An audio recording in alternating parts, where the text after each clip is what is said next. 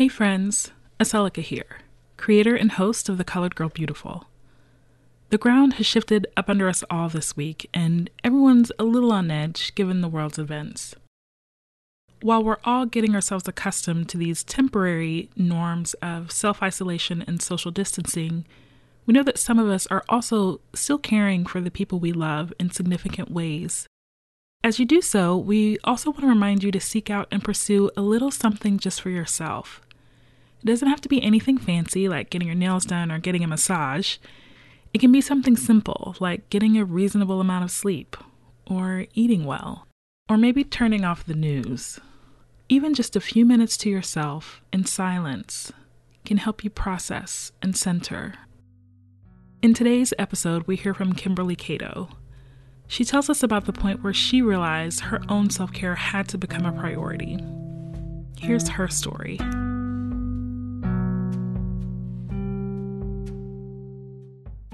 It was quite an interesting little journey, this. It was quite an interesting journey. Very funny and very cathartic at times. Extraordinarily painful and sad at others. But, completely and totally necessary at the same time. Yeah.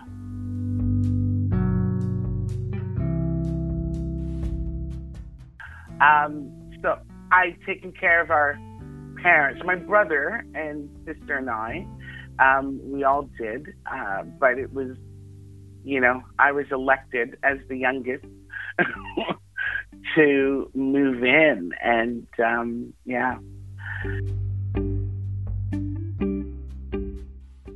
I mean, to start with, I'm a psychotherapist. I've worked in healthcare all my life. I've cared for others, right? And so it was a logical fit because, advocating for people who need additional services or supports or whatever, that's always been my role.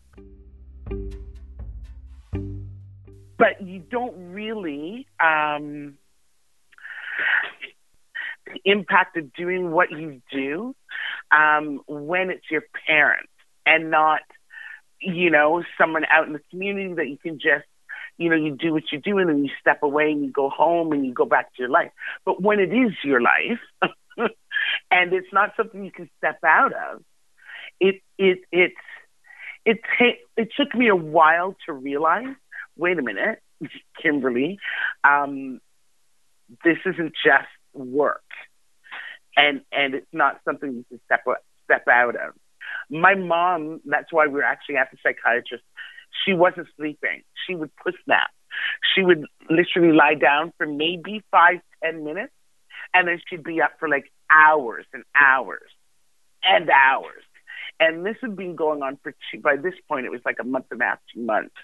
And my dad was dying, and I was done. And so when I was there strongly advocating for my mom and my dad at the psychiatrist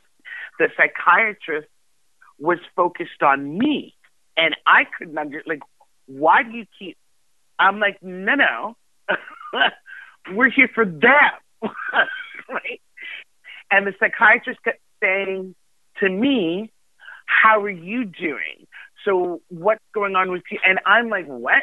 What's going on? Why are you asking me this? No.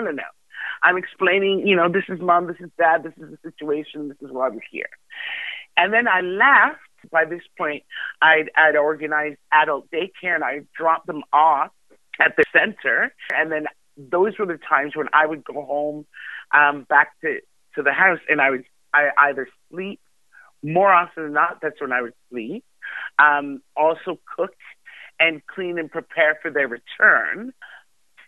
I went home after dropping off after the psychiatrist to sleep and shower, do whatever. And when I got in, I went to kick off my shoes, and I noticed that I was wearing two different shoes, like, you know, the left shoe and the right shoe of two different pairs, right? And I was like, oh.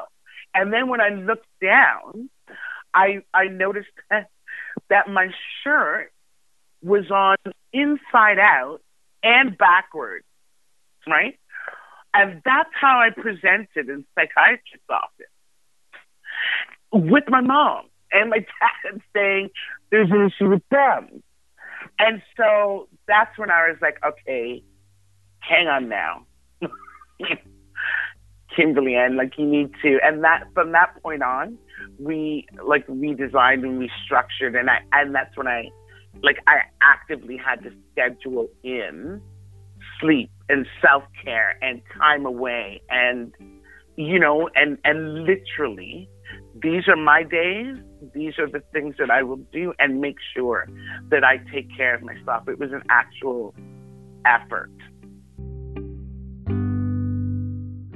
That need to schedule in self-care, as opposed to taking for granted that you can, you know, take your uniform off and put your feet up. When that isn't the possibility, you really do have to actively structure that into your life. Otherwise, it'll kill you. Yeah. Yeah. It was interesting. It was interesting.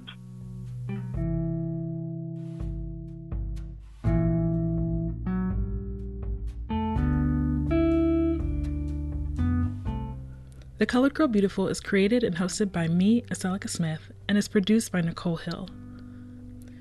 We want to give a huge thank you to Kimberly for reminding us that even we as caretakers require care. Hang on to that. Remember to honor the needs of both your mind and body. You are valuable enough to create that space for yourself. For everything you ever wanted to know about the Colored Girl Beautiful podcast and the original book that inspired the show, you can visit coloredgirlbeautiful.com. It's never too late to subscribe to our newsletter, follow us on social media, or purchase your very own Colored Girl Beautiful t-shirt. If you like what you hear, send this to a friend, especially your strong friends. Remind them to stop and love on themselves a little.